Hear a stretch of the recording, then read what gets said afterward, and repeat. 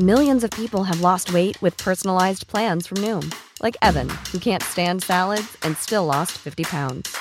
Salads generally for most people are the easy button, right? For me, that wasn't an option. I never really was a salad guy. That's just not who I am. But Noom worked for me. Get your personalized plan today at Noom.com. Real Noom user compensated to provide their story. In 4 weeks, the typical Noom user can expect to lose 1 to 2 pounds per week. Individual results may vary.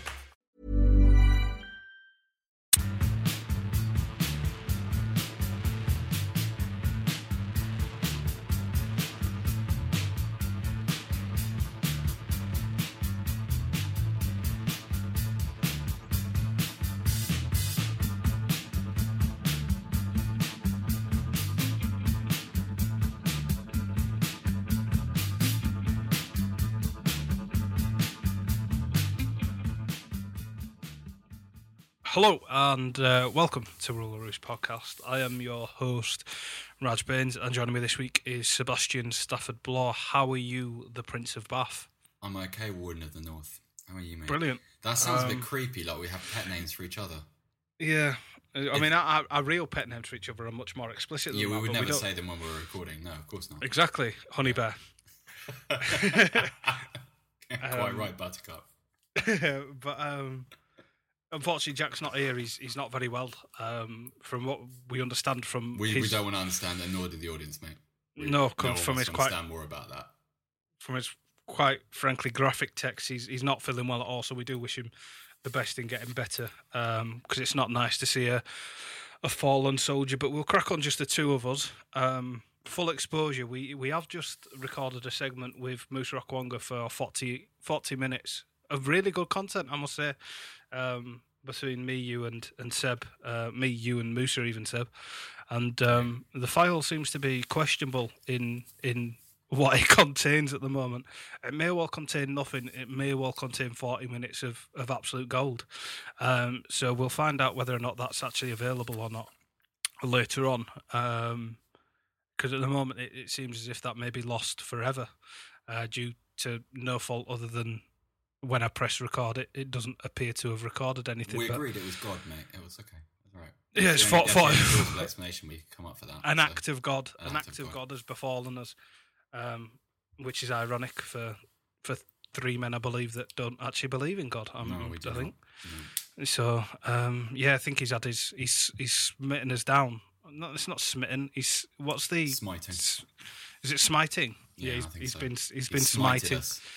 Yeah, but I don't feel entirely comfortable with it because that's the first time it's happened to Rule the Roost that it's broken on us, and I do feel slightly guilty. I can hear in your voice you've been shaken by this. Yeah, I bully Seb on a weekly basis. I'm not going to lie to you and laugh at him and tell him that he needs to go on one of those OAP vocational computer courses to learn what to do with GarageBand and whatnot. And the fact that it's my technical fault that has broken the podcast does make me feel quite bad inside, but we'll power on. We've got a plenty of things to talk about. We've got a couple of questions in our email inbox. We've got stadium issues and pre-season games still to talk about. One tomorrow that hasn't even been played yet that we've got to take into account.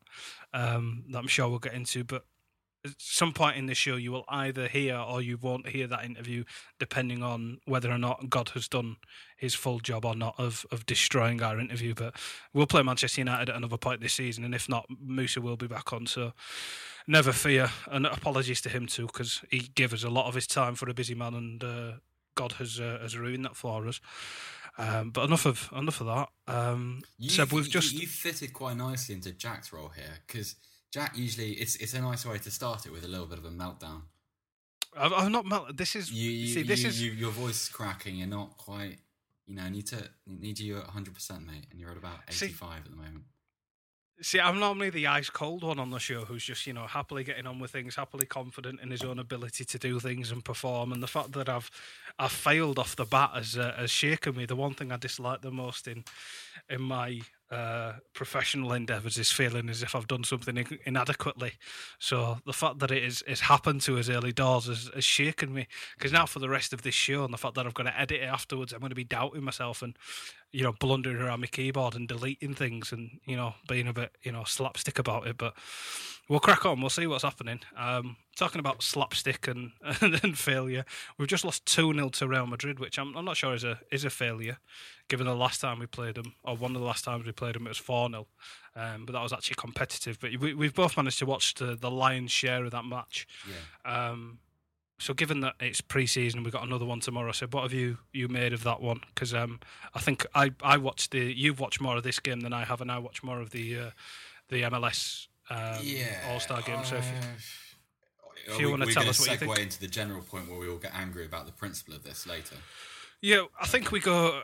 What I'm thinking is you can do Real Madrid, I'll do MLS All Stars, and then we'll just complain about the general principle of travelling this closer. Yeah. Okay. So, what did you make of it? It was fine. It was what I expected in that we were about 3/4 pace. We played some quite neat football, created some good chances in the first half. Eric Lamela probably should have scored in the first 10 minutes. I don't have any takeaway details beyond Dele Alli's performance. I thought he was great. I'm not going to say that 70 minutes or however long he played tonight equates to regular Premier League time yet, because I think he's a little slender for my liking. I mean, he's got every touch and technical ability you could probably want in a midfielder. He looks like a good athlete as well. He was getting up and down and contributing to the high press really nicely. But he does look a little frail, but he looks like a really good player in the making. So that's... He nutmegged Luka Modric, so he's going to win the game on his own for us on the weekend, isn't he? He sent Spurs Twitter into a frenzy after that, which was quite nice.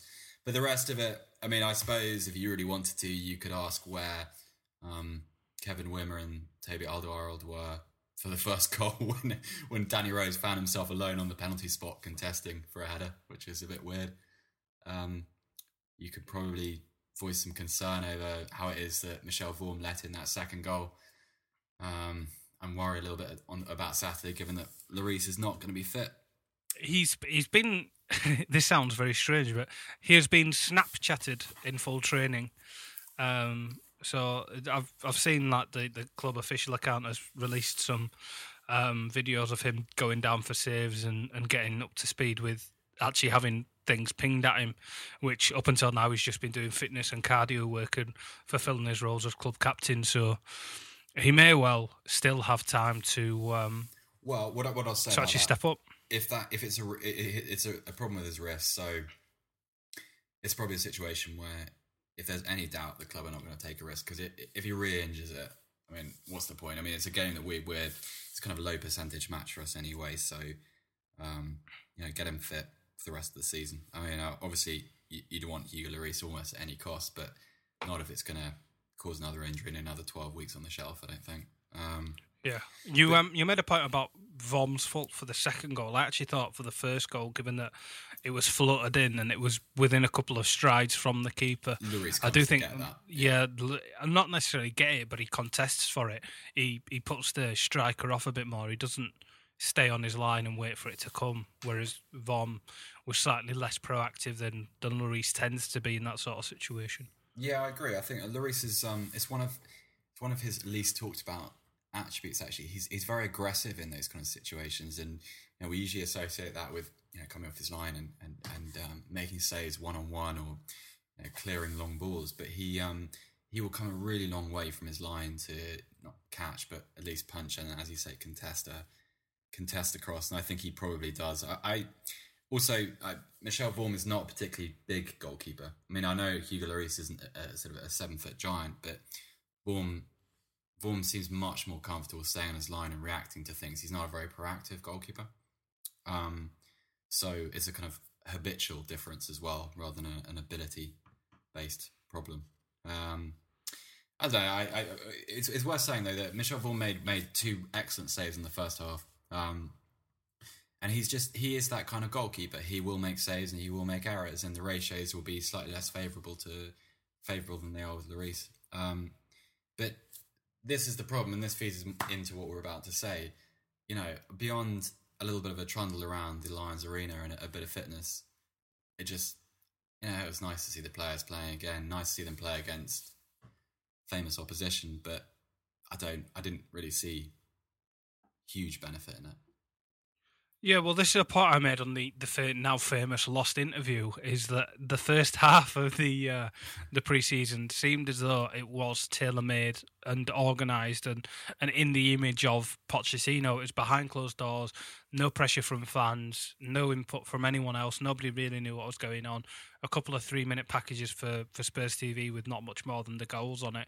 I mean, it was so low-key they were playing in their training tops. It was literally just a knockabout with a few lower league teams for purely fitness and experimental purposes, and it seemed as though that is exactly what he wanted from it. And then it seemed also, Raj, they were. I think I heard this right on Twitter, but apparently a couple of those games were broken into 3 periods of 45 minutes each. So it really was a kind of match experience, but in a controlled environment situation, which seemed, given what we know about Pochettino's emphasis on fitness, it seemed tailored around what he wanted the program to be. Yeah, so I mean, the fact that the club allowed him to do that much himself is perfect. There was that very telling Donna Cullen interview as well. I'm not sure if you've read it or not, where she either purposefully or not pretty much admitted that the large proportion of the thinking behind the trips to America, especially, and Germany, are commercial, which we've alluded to several times. It's not anyone with a brain is, nobody's fooling us into thinking that this is the best thing for us to be doing as a football club preparing for the season. So that's slightly disappointing. It almost feels as if there was a halfway point where Pochettino handed over the reins and said, "Thank you for allowing me this time with the players in the fashion I wanted. I will now sort of succumb to the pressure of being allowed to do what you wanted to," because there was that same situation with Van Gaal last summer, with Man United when they went to go play in America, and he complained about the pitches there, and he said early on that if he'd been in charge earlier on and there wasn't the World Cup there, that wouldn't have been his preparation time. That's not what he would have chosen to do. Whereas this summer he's gone back and he's sort of had to swallow his pride and allow that to happen, because he's that's his that's what he has to allow that club to do.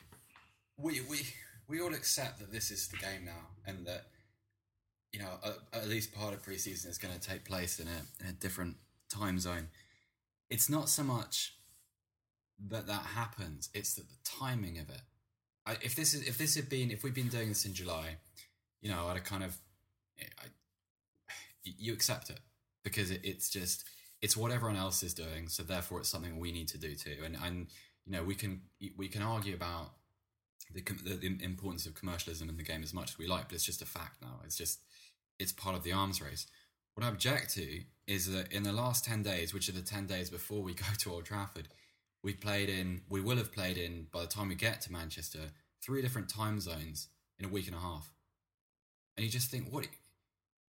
It's as if this week especially, they're simulating the conditions that we notoriously struggle in during the Europa League, but they're making it worse. We're playing twice. I mean, I'm looking. I sort of dropped in and out of tonight's game, and I must have watched about 60 minutes total. But I was watching the closing minutes. Harry Kane was still on the pitch after 85 minutes.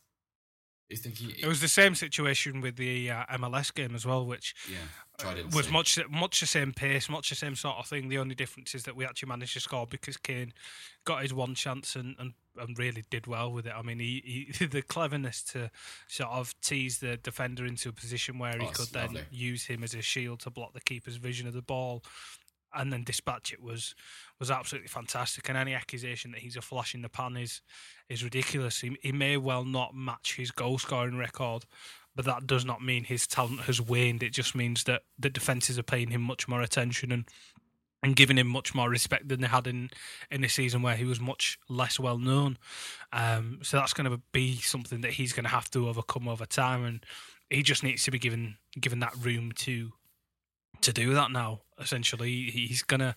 It's the natural order of things. You will have one season where nobody really knows who you are, and you will be able to break out and have that impact that he did and then people will watch you. We've seen it in the past with Gareth Bale, the way he had to readapt and change his game after a couple of different breakout seasons in different positions. He's had to adapt his game and become a different player. And Harry Kane, if he's going to really reach a level that's anywhere comparable to that, he's going to have to do exactly the same.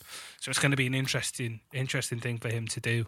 And if there's any manager that's primed to help him do that, it's going to be Pochettino. But he's going to have the room to rest as well. We need to have to buy in new players. And although we've had this argument over and over, the two of us, that I'm happier just selling for the time being, and you actually want some purchases at the same time. It's well, this is the thing. It's getting to a place now where it's undeniable that we are going to be under strength, even for a club of our size. We are going to be under strength if we don't start to make one or two key additions. What worries me now is that what I find really confusing is that I accept kind of the aims and the ambitions of this transfer window, but they seem to contradict what our general philosophy is as a club. I mean, towards the end of last year, we restructured the scouting department, brought in Paul Mitchell to identify value, and we held ourselves to that through till about the middle of July. And then we're back to, let's look again at the end of the window.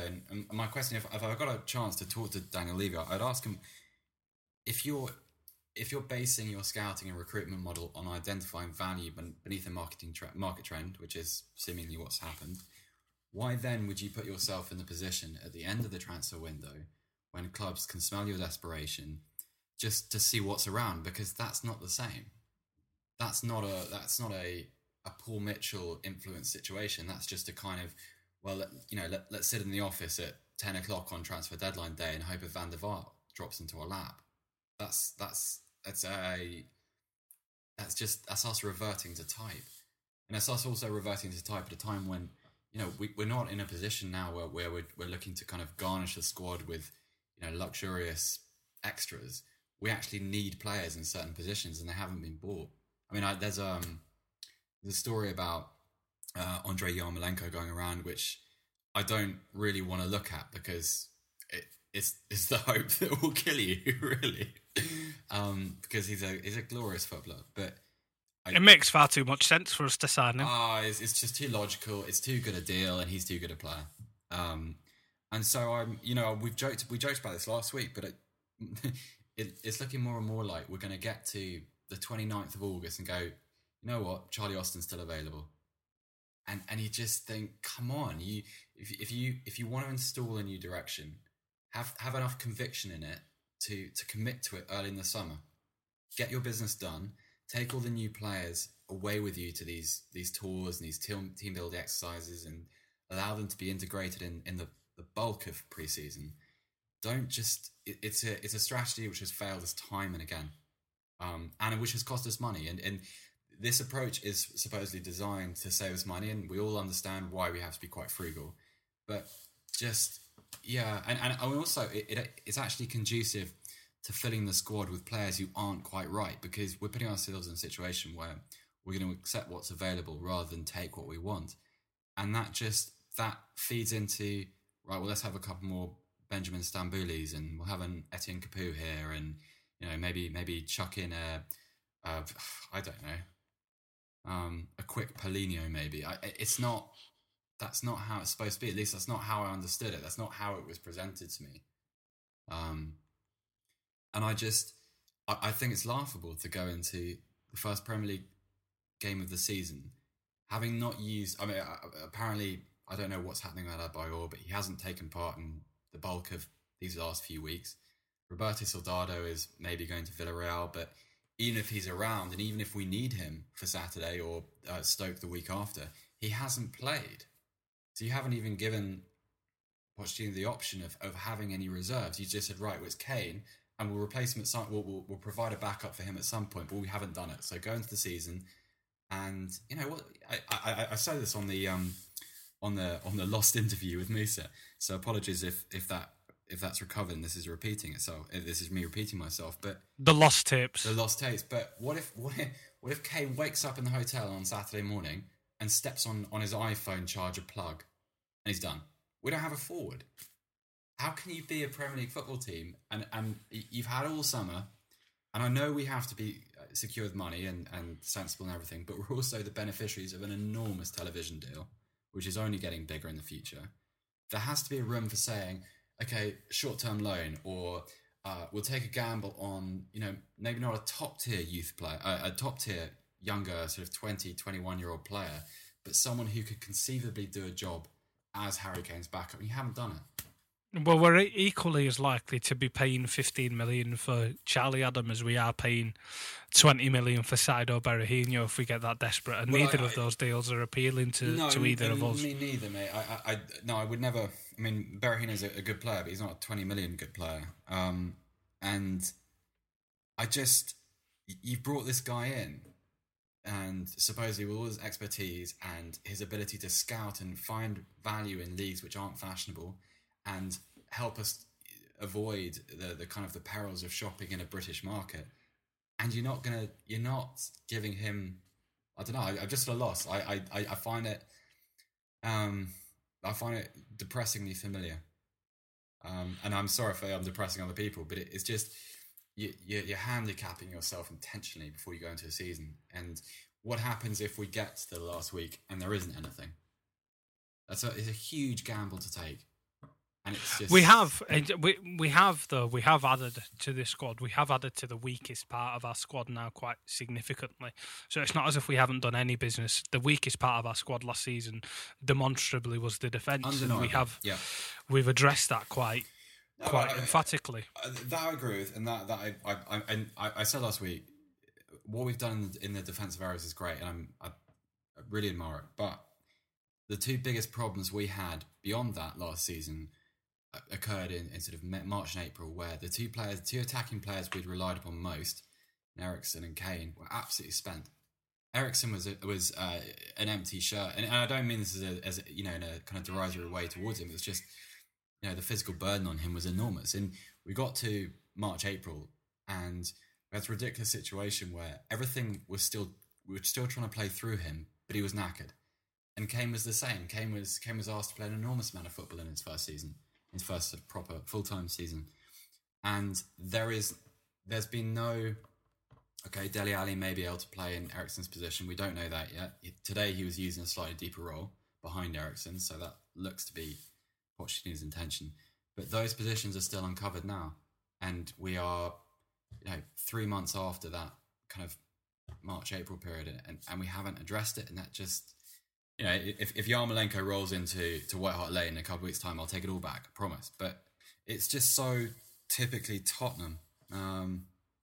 It's dispiriting to enter a season with existing weaknesses that we've known about for a long time, and I just don't understand it. I mean, maybe in the next couple of weeks, there's an obvious strategy, and Daniel Levy has actually been very smart, but we've seen this in previous years. It's just a gamble. It's Levy being Levy, and Levy wanting to take a risk, and Levy enjoying, trying to game the market at the last minute, and that's not what Mitchell was brought to the club to do. And so I see it as a bit of a contradiction. We should probably talk about Manchester United, since we do have the lost tapes, so we need to sort of address that and sort of recreate as much as possible, and neither of us two can do a Musa impression, so we're sort of going to have to retread the same ground, and if we can remember what he said about him, and sort of regurgitate that, not quite as eloquently as he did, but make the same sort of point. Their pre-season's been what we expected it to be. They've spent an awful lot of money. They've addressed some issues. They've neglected others. It's been much the same as ours, just with a lot more money involved. Their defence is somewhat susceptible, but they've added really good players in other areas. I mean, Darmian, according to Moose, has been really good. Schweinsteiger and Schneiderlin are both going to be brilliant in their own right. I mean, if Schweinsteiger going to have one good game, it's going to be against us in his first home game. That's pretty guaranteed. Depay's probably going to be a good signing for them. So, is this one that we should not write off, but is this one that we shouldn't be as confident about, given that we've just complained for 20 minutes about the the lack of things we've addressed in our own squad? Is this something that we aren't going to be fully up to speed for, and perhaps Manchester United are, or is this even the ideal time to play them because their squad isn't going to be as gelled, and we may be able to catch them cold and perhaps nick a point or three? I think it's both. I think I don't see much reason for positivity. Really, they're playing in a bit of a different weight class to us. But at the same time, yeah, you'd rather play them now because they haven't had any competitive games as a unit. They've bought really well, and I think Misa was right in that.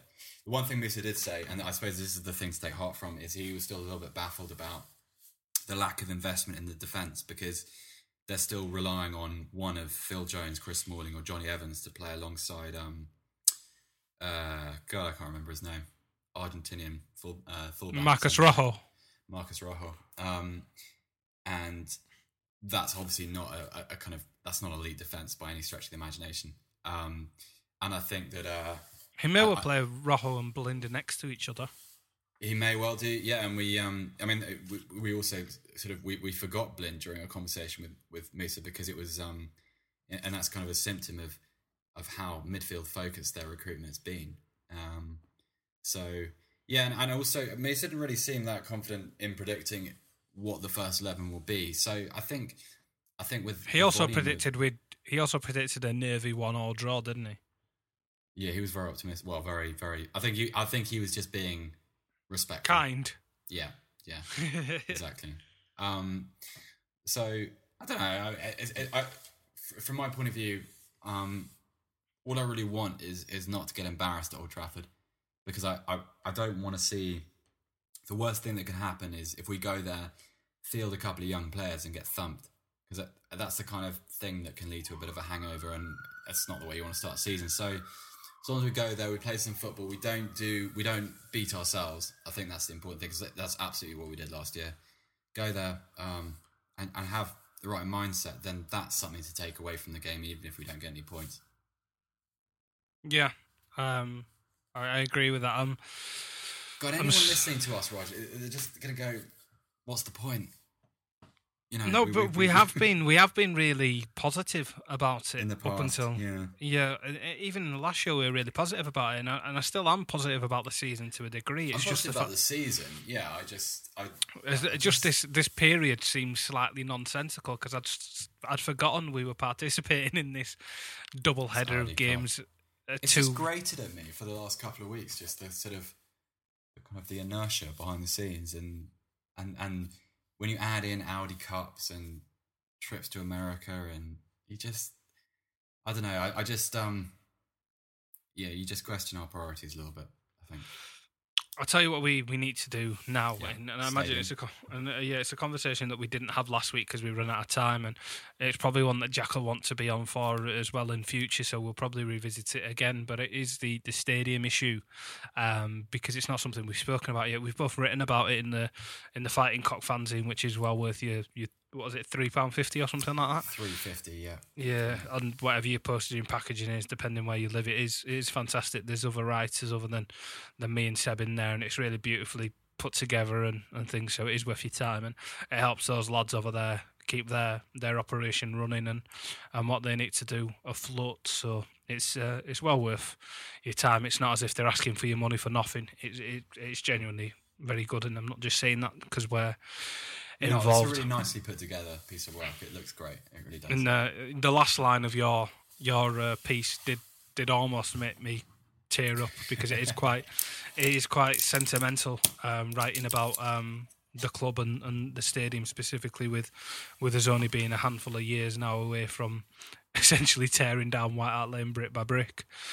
But to have this conversation now, what's your view of the stadium situation as a whole? Because it's undeniably beneficial in the cold-nosed, centre the analysis. It's going to do wonders for the club financially and in terms of stature, and I'm sure it's going to help ENIC complete their project with Tottenham and sell us on to whoever they wish to, which is a conversation for another day.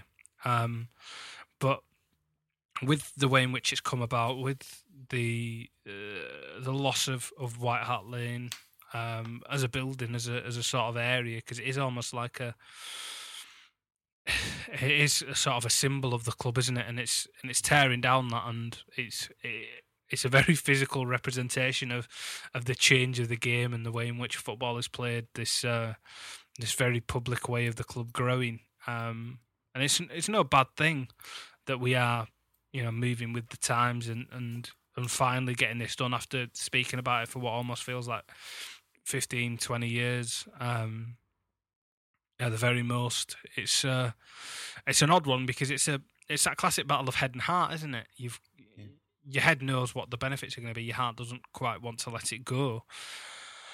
So what's been your appraisal of it? Are you in favour of it? In both that sense, is your head and your heart in the same place, or are you torn over the movements? Of course, I'm torn. I don't think there's an argument to be made about its necessity, because obviously, if you want to be competitive, you need the facilities to be so. And it's been obvious for a long time that we do need a new stadium, and that the demand exists for us to have a much bigger capacity. And so I'm fine with all of that. But I don't go to White Hart Lane nearly as much as I used to. I haven't been for a long time. But I always remember when I did used to go, I always have the same feeling. It's rickety as hell inside, and anyone who hasn't been there, it's the kind of place you just imagine when you're inside the bowels of the stadium, it's as if nothing has changed in 40 years. And I always kind of like that. And then you get to wherever you're sitting, and one of the great things about White Hart Lane is even if you're sitting on the upper tier, you have a great view. Okay, there's very restricted seats, and the poles get in the way of some people who don't know where to buy tickets and where not to. Sure, but it was. I'd always look down on the pitch, and I'd always remember the different things I'd seen on the pitch over the years, and I really liked that. You can remember. Obviously, when I was a season ticket holder, I stayed in the same place. But when you were just buying an individual ticket kind of fan, you'd move around and you'd remember where you were when you saw that goal and what sort of view you had and little things. And I'll miss that like crazy, because when a stadium's been around for a long time, it has, it's going to sound slightly pretentious, it has a soul to it. In the same way that all the old grounds did. That when you go now to the Emirates or the Etihad or any of the other new build stadiums, which incidentally all look the same, really. It's like they've been made out of a mold. You don't have that. It's like a pleasure dome, and it's. I'm kind of traditional with football, and I don't like the kind of the airbrushed feel that it has in general. And so going into those kind of stadiums feels like a kind of a reinforcement and of what's been lost and what's been discarded, even though I understand it's been necessary. And so a lot of, the White Hart Lane experience will in some ways be the same, because I'd hated it if we'd moved, because I it's awkward, and I'm sure I complained about it for hours and hours and hours, but the arriving at Seven Sisters and the walking up the high street, and the crowds get slightly larger, and eventually you see the stadium, and how close you are by which shops you're going past and stuff, and I love that. And even actually, when you can't even get the tube on the way out because there's so many people, those are some happy times. When you lose, not so happy, but when you've had a good win and you're in that kind of environment with your fellow fans, it doesn't really matter as much. And I'd have hated it if we'd moved to. I could never have forgiven the club if they'd gone to Stratford. I would have. I think I'd have felt deeply betrayed by that. So the Stratford point's an interesting one though, because the thing that I take heart from in this entire thing, in a non-commercial sense, in a non-footballing sense, is the fact that one of the most poorest areas of the country is having an awful lot of investment put into it, and an awful lot of overdue investment. There's going to be new job opportunities and social environments and things there that is desperately needed, because Tottenham is one of the areas of the country, and London specifically is a borough that is below the poverty line in a way that it shouldn't be in this day and age. And knowing the way in which I lean in politically and things like that, it makes sense that that's the sort of thing that I would point to as being a highlight of it. It's slightly disappointing that it's coming through the most, overbearing period of gentrification it's probably ever seen. Yeah. But if that's the only way it's going to occur, then it's probably a lesser evil than anything else. There's an awful lot of good local businesses that are having to relocate and suffer at the hands of the club. But it seems as though the greater good, for want of a better phrase, perhaps may come through this period of investment and cash injection into the area. That it wasn't long ago that we were having to delay matches at White Hart Lane because of riots in the area. So there's clearly an area there in a socio-political sense that needs a level of investment. And I know this isn't something that perhaps plays on the mind of people who just support Tottenham as a football team and just see it as get really annoyed at Archway Steel and whatnot for standing in the way of the club because they are a small business and it makes no sense to us. And there's obviously that Arsenal connection, and they were perhaps the way in which they were behaving on social media wasn't to taste for anyone. It was slightly questionable, their motives behind doing so. But at the end of the day, it is big business pushing the little man around, which isn't something that some people want to see, really, is it? It is a tiny bit uncomfortable.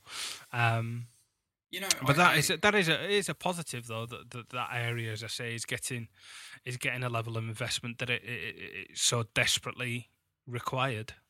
Yeah, I think so. I mean, I'm always really cautious of this stuff because you always hear the same rhetoric around every new stadium build or any renovation. But in most areas, it's never really needed, because in most areas the stadium is being built in a retail park 3 miles outside of the city centre. It's not actually part of the economy that the people it benefits at the end of the day is the cinema and the B&Q that is built next to it.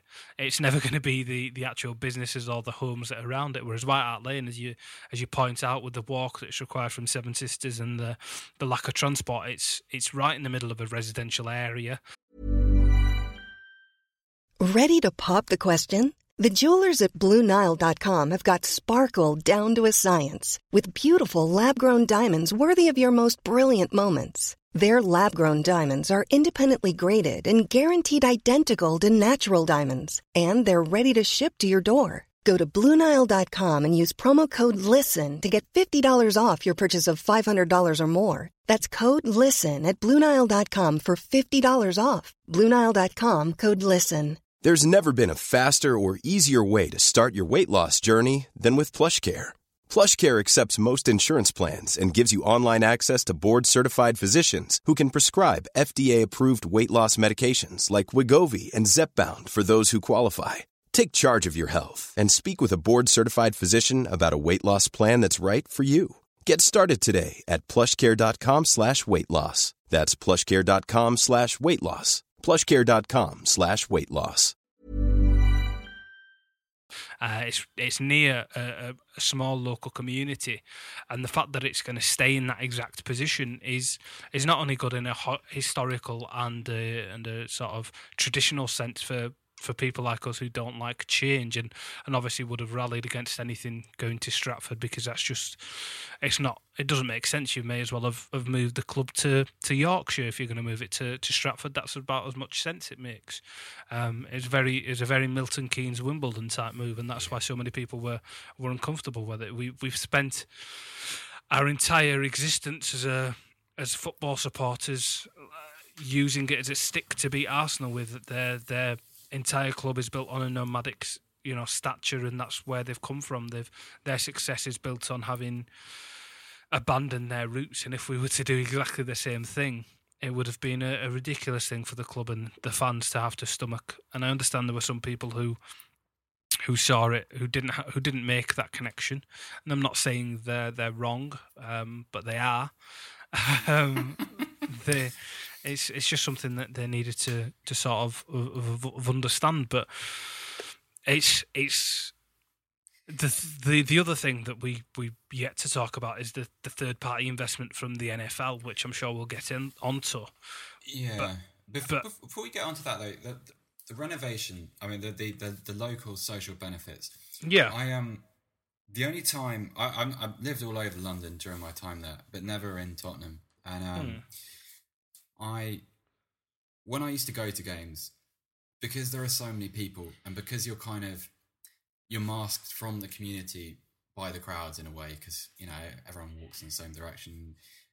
You never really get how in need of that Tottenham as an area is. I remember many years ago when I was doing a different job, I very, very briefly worked with a client who were working with Tottenham, so I was sort of representing them with Spurs. And I remember having to walk again from Seven Sisters down Tottenham High Street to the stadium on a non-match day when it was just a normal day in Tottenham. It was only really then that I got how ridiculous it is that you have White Hart Lane's not an impressive stadium, but it's still a symbol of the kind of the opulence of modern football, and how ridiculously ironic it was to see this, metaphorical cathedral in the middle of an area which desperately needs investment. I had a very similar experience. It was actually a week or two after the riots had happened. I was down in London with my family, visiting some other people, and they were going to go watch Wicked, I think, at the theatre. Square. Yeah, and anyone that knows me to any extent knows that is my idea of hell. I would have rather taken blunt instruments and used them to gouge out my eyes than going to see a play at the West End or something like that. I think that's Tottenham Court Road Wicked actually. The furthest thing from what I wanted to do. So I bought myself a stadium tour to go around and have a look at the stadium at the same time that they were going to watch that. And then I'd obviously meet up with them later on. So I managed to avoid that period of pain. And I got the train, tube, got off and walked by myself down the high street afterwards, and you've got your bookies with smashed windows, you've got the Tottenham ticket office boarded up, you've got all these people out actually having to sweep up and repair their businesses by hand, and the entire area is in an even bigger period of disrepair than it is usually. And you sort of then you walk into the stadium and they start showing you all the leather seats and the cups and everything shiny that's there, and you've got everyone in their own Tottenham Hotspur bubble inside that building that has no real connection to the people outside in any sort of real meaningful way. If you actually look at it in that sort of cynical sense, it is very shut off. But hopefully now, if this is done properly and if it's done right, because there is, with the government and the public involvement in it, there should be a large concern, even bigger perhaps than the football club. There should be one for the area, at least I believe. I don't think anyone would disagree. I think it's imperative. It has to be, and that's the mitigation against all the traditional stuff. You see a benefit to the community, and you see that certain promises are kept, and that there is a kind of an overflow of benefit from the building of the stadium, then you can take everything else and you just go, all right, okay, we accept that.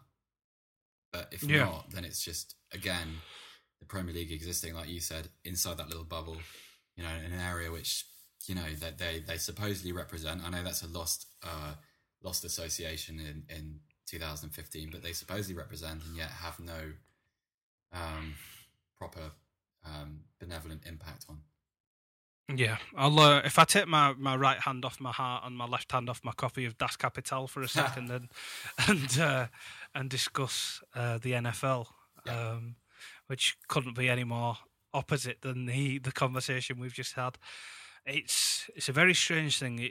If you have read my my fanzine article, I wrote it, I think, a couple of months before it had ever even appeared in a newspaper. The rumours of it, the official announcement was definitely a very long time away. But I spent an awful lot of time as a journalist. You can't really give away who you spoke to specifically, but I spoke to a fair few people.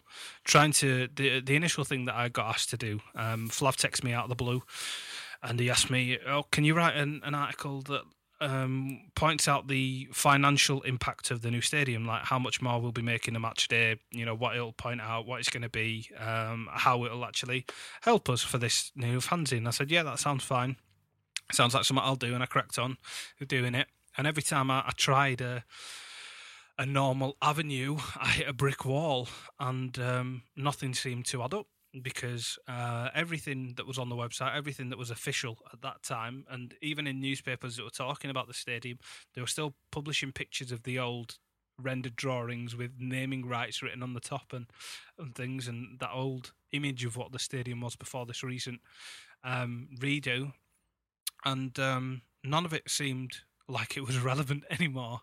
It all seemed as if Is there there was a guy in that photo with a Luka Modric shirt on? Well, something like that. There's even I think Ledley King's on the pitch as well. That's how long those images were made. And no matter who I tried to speak to, it was all, I was reaching a dead end, and I couldn't exactly work out how it was going to be, let alone what we were going to make from it. I couldn't work out how we were going to fund it, because there was every time I asked the question and got into the really boring nitty-gritty of it, there seemed to be this overhanging issue of third-party monies into the investment. And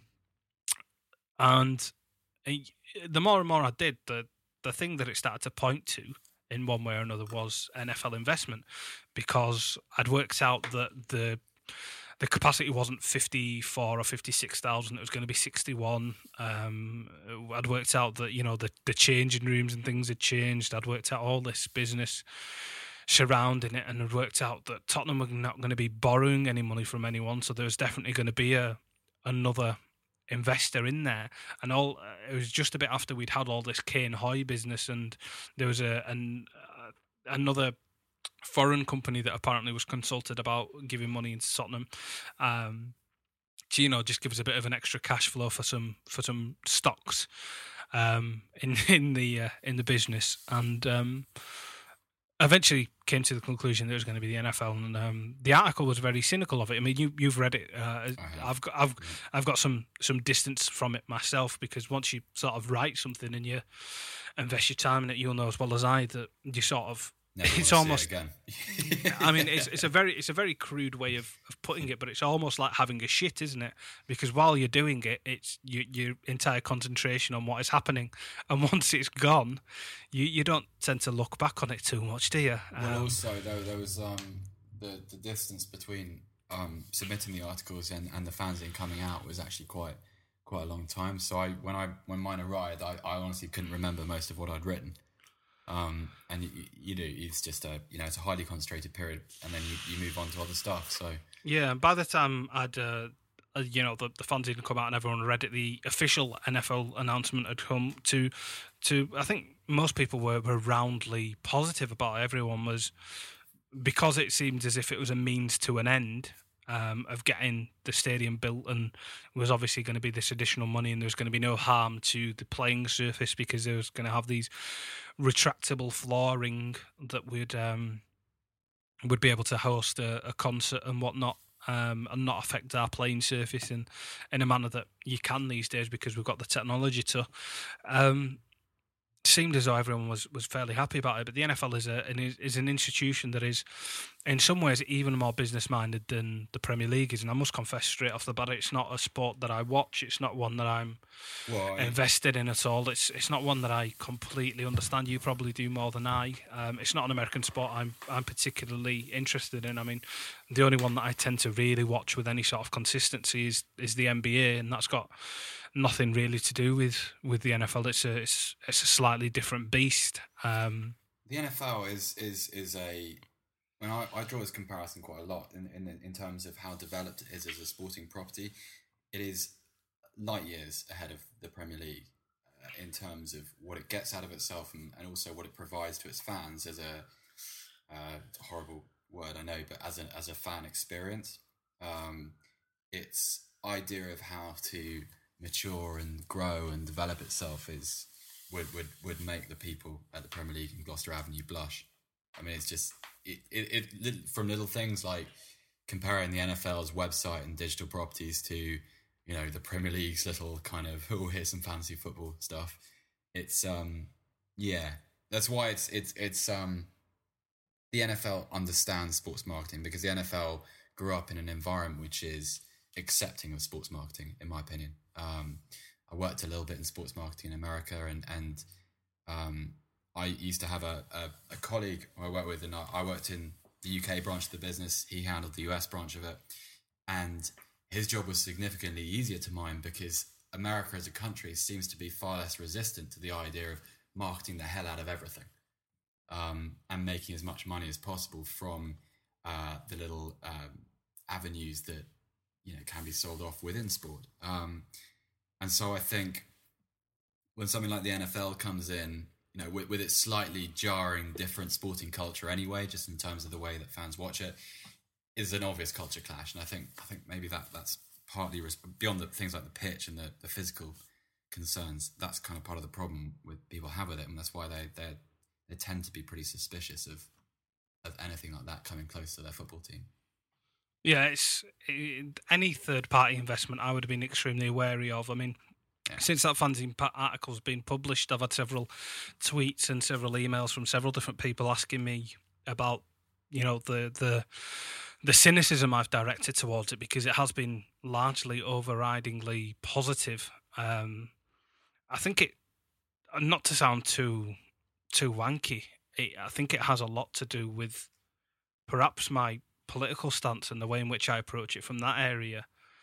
Because, you've heard me on this podcast several times before give a hard time, apparently, to fans of clubs such as Chelsea and Manchester City because of the way in which their clubs operate in a purely financial sense, and because the NFL seems as if it's a gateway to that world of financial doping and you know, just success through financial means. It's a new direction for Tottenham. We've always been the little train that could, and I've always enjoyed that. I've always enjoyed the fact that pockets of success always seem much sweeter than sustained periods of success, because it becomes an expectation. If we became a club, all of a sudden the culture of the club became that losing one match, I mean, it is to an extent at the moment, which is faintly ridiculous, but if it became the culture of the club where winning a match and not winning a cup every season was the norm, it would become unrecognisable from the thing that sort of charmed me and made me want to support it as a child. And I mean, it's the I've written about it that draw you to Tottenham, actually. Exactly, and I mean, there's always going to be that familial connect for me. The fact that I'm obviously not from the area, the reason I support it is because my family ended up in that area on my dad's side, and it's a club that he grew up supporting.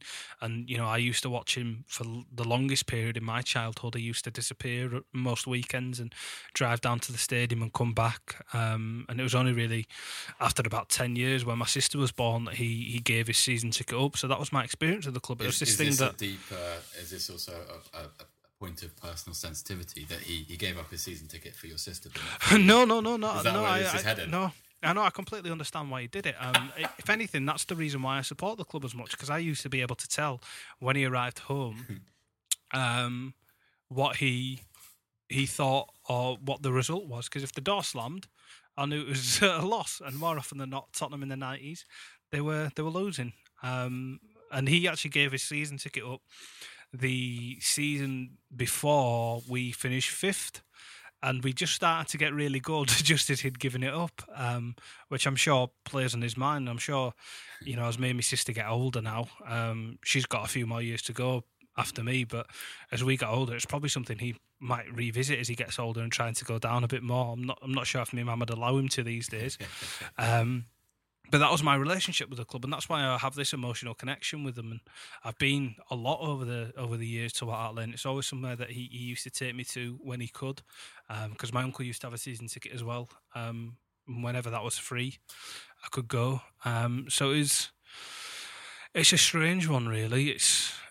It feels uncomfortable just because I don't think we like change, because we are that sort of people that don't like it, and because it's easier as a younger person, as perhaps a fan from areas in which these sports regularly do things like this, regularly change stadiums and things. There was a really, really good segment on John Oliver's program on HBO the other week about stadiums in America, because he was just saying how much public money gets poured into these things, even though the companies themselves can afford to do it. They spend more money on helping the clubs pay for stadiums than they really should. It's just a cultural issue, I think, at least, and we can't stress enough, I don't think either of us, that not just as fans but as people that do what we do, and the amount of time we spend between us thinking about football in the most boring way and trying to come up with something intelligible to say about it, we really do understand the fundamentals behind why it's positive and why it's going to be beneficial to the club. But as fans and looking through it through that lens, and not as journalists or writers or anything, or somebody who would write about it in a detached sense, in a purely an emotional one, it's a very troubling prospect, and I don't think there's been anyone who's really railed against that. No, but it's one of those things, Raj. It's another point at which the game departs from it hasn't stopped being fun, but that seems to it's no longer Saturday afternoon entertainment. It's a business at every corner, everywhere you look, and we've discussed several different points on this pod alone, in that everywhere the club goes, and this is not Tottenham, this is every club in the country almost, or every top flight club in the country. There is a business decision behind something, and I accept that is the way that things have to be, but it grates at you. It stops being about the football, and that's that's really, yeah. It's hard to take. I mean, you can accept the realities as much as you want. You can do the numbers, and you can plot investment in terms of how it relates to what you'll be able to spend on a centre forward or a midfielder, or how much you'll be able to pay your goalkeeper. It doesn't matter. It's not, it's kind of contrary to what I grew up with. Yeah, exactly. And I think we've both come from a position where supporting Tottenham was never about success. Because if it was, then you've made the wrong decision. I was talking to a Barcelona fan on Twitter the other day, and I said, how do you cope with success and failure being divided? An unsuccessful season is not winning, finishing second in your league and only getting to the semi-finals of the Champions League. And he said it's a nightmare because all of a sudden everything becomes very, very short term. Not short term as in the way we associate it at Tottenham, in terms of 6 games and fans want managers sacked. At those places, it's draw away at Malaga and you want the manager sacked. And it's just like that. It's not what the game is. It's not, it's just a horrible. It's as if you're going to the theatre to watch a play, and you're there really just to make sure that all the lines are read correctly, and that you want to boo as soon as an actor stumbles over his speeches. And it's just, yeah. We need to move on to a different topic, because this is not what we usually do on Rule the Roost. Yeah, I think because Jack's ill, and because we can't moderate the misery. And we've had the lost tapes incident, which you haven't, I haven't fully recovered from. No. Let's do questions, shall we? Yeah, let me have a look at the inbox. We've had somebody, Phil Walker. Phil Walker gave us that dog-awful question last time about winning the league, and after that hour of us complaining, Phil, you've seen why we laughed that out. But he says, now that we have established a young squad that will carry us through the next few years, I believe that should say, should we now be trying to sign more experienced players in the market, and for our young uns to learn from? You know what the hardest thing about doing questions is editing people while you read them. Yeah, it's impossible, mate. Yeah. Because it just makes you sound as if you can't read when really you're trying to polish what somebody's written in an email. And that's no abuse to you, Phil. Everyone does it. I think everyone just sort of, because it's us, nobody really cares what they put in their email. But, when it's not written in a sense that makes sense when you read it out, editing it on the fly is really hard. But anyway, about that, should we be making some old school Redknapp signings and bringing in some old duffers to help our young ones along? I mean, I understand what he's getting at, and I would love Esteban Capiasso. I think that would be a cracking signing for us at the moment. Yeah, I don't know. I don't like the use of the term Redknapp signings because you say that, and I think Ryan Nelson. I was making a joke. I just mean like elder. Okay. I just made like elder statesman, that sort of. I don't necessarily need elder statements. I just need players that one or two players who are capable of playing now, who we aren't giving experience to on the fly in the hope that sort of Scott Parker type signings. Yeah, exactly. Yeah, a low budget. Here you go. You've been around the league for a long time, and I don't necessarily mean it has to be someone from England or from the Premier League. Just someone that you can go, I know what you're capable of. Go and sit in that position, do a job for 5 games while this player recovers from injury, this player takes a break, or this youngster just has a little bit of time out to digest. Yeah, and you'll actually be a hand around the place while you're here as well. You'll be influential. I wouldn't mind. I think Jack said this last time, but I wouldn't mind a bid for Michael Carrick or someone while he's obviously his playing time at Manchester United is going to be greatly reduced with the sheer number of central midfielders that they have. So I'd love Carrick back just for the sake of having Carrick back. I think I love Michael Carrick so much that if he was to come back, I might even buy a new shirt and get his name on the back of it. The only player that it's hurt me more to lose was Luka Modric, and that's some pretty esteemed company. Shall I tell you the summer that really broke my heart was when they sold Bale on your birthday? No, it wasn't that one actually. It was. You gotta love Tottenham. That's just no, because I'd got over the fact that we were a smaller fish by this point, but it was when I was a bit younger. It was when we sold Robbie Keane and Berbatov in the same window, because I didn't think I was in that naive age where I didn't think we'd lose either of them, because I thought playing for Tottenham was like the ultimate thing for everyone. And the fact that, your 2 favourite players and your 2 best players go in the same summer. I have a really vivid memory of me, after I'd heard both of them I left, sat on the end of my bed looking at my wall where their posters hung up and just sort of getting up and forlornly ripping them down. And sort of like a teary rage. Yeah, it was almost like that was it. My naivety towards loyalty in football had ended that summer. And even though Robbie Keane came back and scored 4 goals against Burnley in one game, it wasn't the same. So that was the one that ended it for me. But we've had another question from Jared in Perth, Western Australia. He says, in this digital era of Twitter, Spurs TV, the Spurs Go app, etc., the club has all these methods of communication with the fans. Why is there so little information given out regarding the fitness of various players coming back from injury? I can actually answer this one. Sorry, Seb. No, go ahead, mate. But I've just written a feature that should be out within the next couple of weeks for Vice about social media at Tottenham. I spoke to Roberto and Tim, who used to work for Spurs a couple of years ago. Which Tim was this, mate? Tim Love. not Sherwood. Yeah, me on the phone to Tim Sherwood. Can you imagine that tape? Oh, Jesus. I called that one. Yeah, that's one that I would have. Yeah, can you imagine if that was the lost tape? I would have been very actually. My bank account would have probably been happy because my legal team that I'd have needed to hire would have been somewhat costly.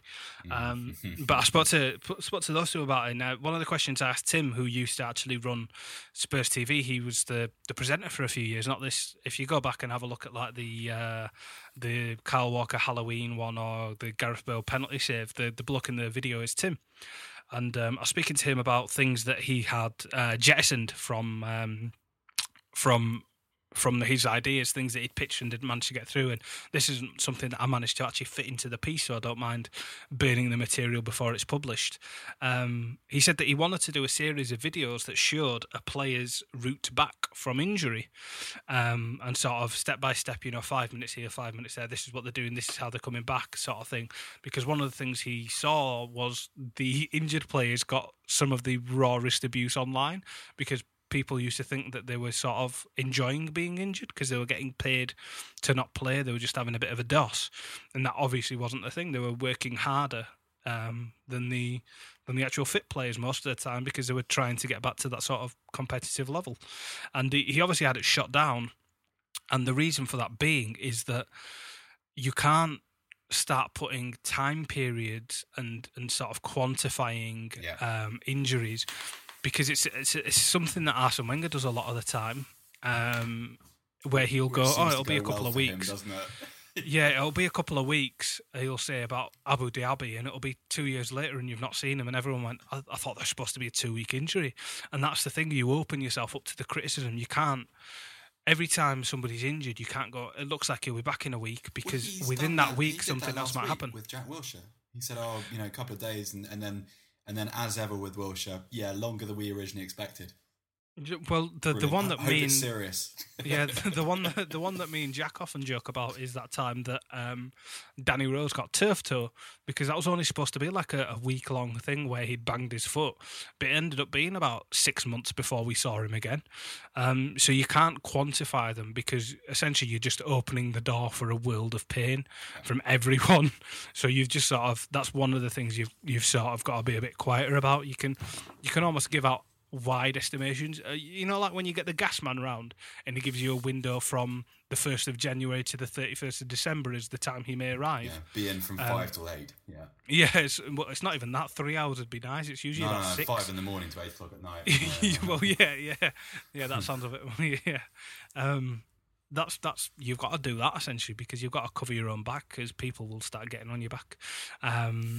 The next question is from Naushad Ali, who says, his first question is, the NFL deal too good to be true? I think we've answered that one. Second is, given Levy wangled, is wangled a word? Do you think he means wrangled? I think he means wrangled, but we'll go with wangled. That's okay. Yeah, I like wangled. We'll adopt that as a part of the RTR vernacular. Yeah, given Levy wangled out of there being any social housing within the North London Development Project, is the talk of commitment to regeneration the Tottenham Hotspur Foundation simply PR? I think we touched on that as well, didn't we? I think we kind of covered that, and I think that's something we should leave, because it's a conversation that will probably be ongoing for most of the season. And something Jack will probably want to be part of too. Yeah, we I think we've made our thoughts clear on the stadium issue as it stands at present. Any further developments, obviously, we'll comment on within time. And I'm sure between the two of us, over the next couple of years, the amount of times that people are going to want us to write about the stadium thing is going to become a test in itself, trying to come up with something new to say. But that's an issue for another day. The last question is from Stephen Croggan, who says, realistically, what do you expect average attendances to be when the new stadium is built? Do you think that 61,000?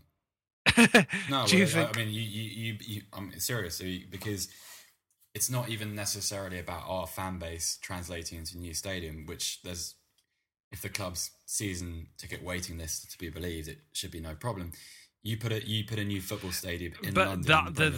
That's a bit of a fallacy, though. You get a place on the season ticket waiting list. It's not something you necessarily pay for. It's just something you get whenever you pay for it. The length of the waiting list. But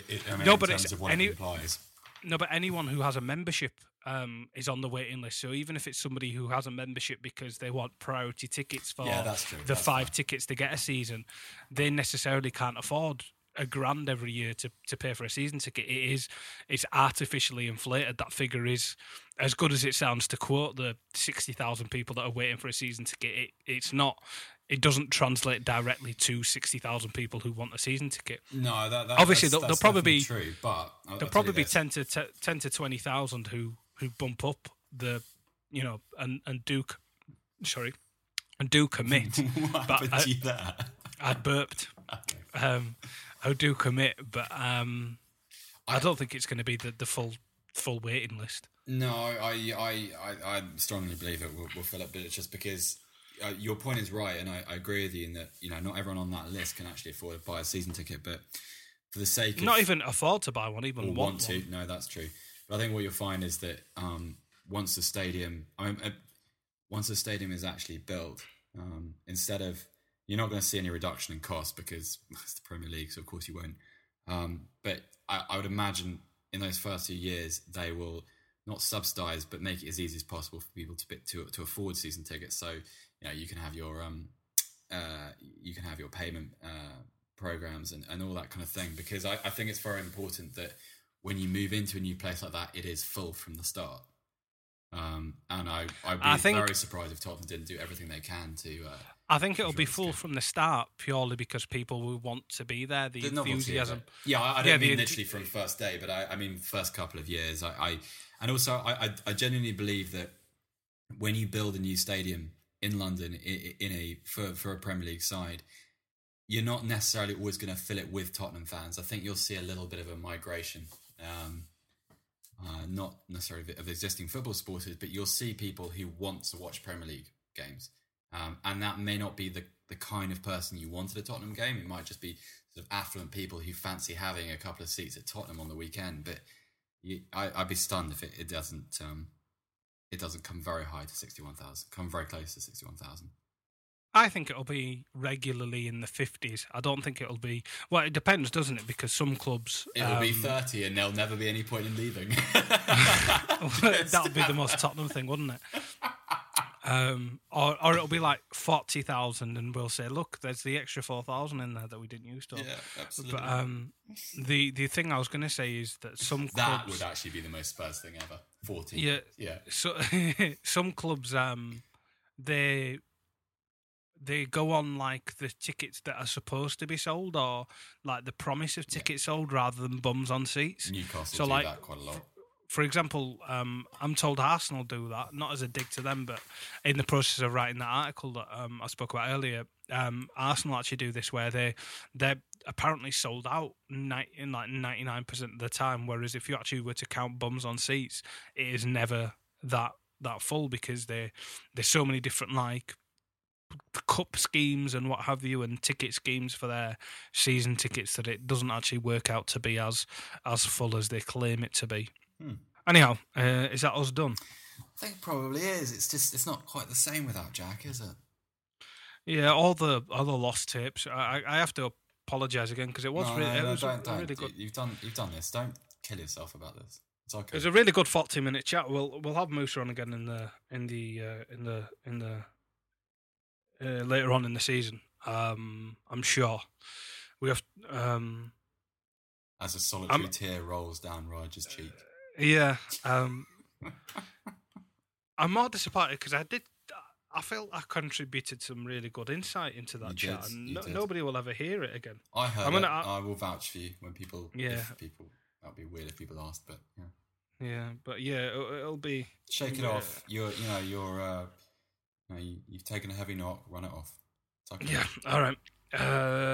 If you want to listen to the podcast, go to our new website, rtrpod.com.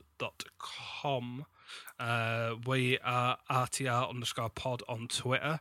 Our email address for any questions, which we do encourage. I mean, send them anytime. Don't wait for us to ask you for them.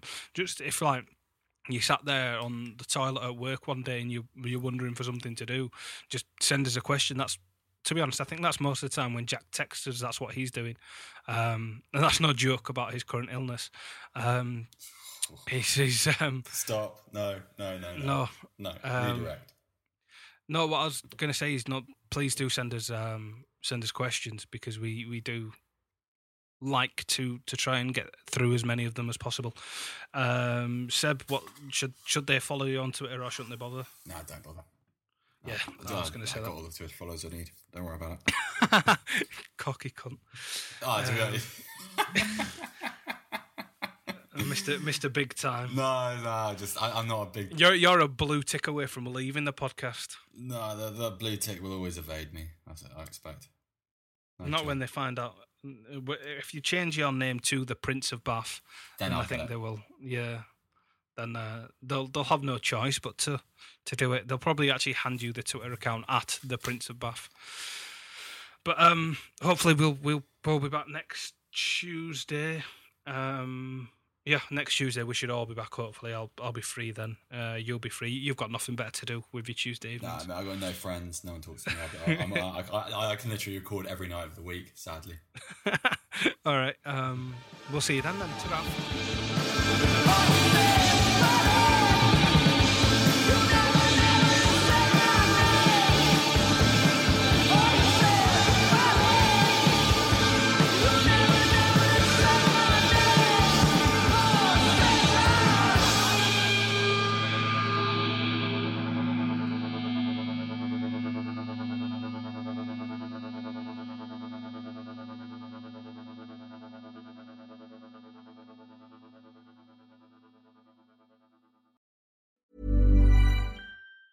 Normally, being a little extra can be a bit much, but when it comes to healthcare, it pays to be extra. And United Healthcare makes it easy with Health Protector Guard fixed indemnity insurance plans. Underwritten by Golden Rule Insurance Company, they supplement your primary plan, helping you manage out-of-pocket costs without the usual requirements and restrictions like deductibles and enrollment periods. So when it comes to covering your medical bills, you can feel good about being a little extra. Visit UH1.com to find the Health Protector Guard plan for you.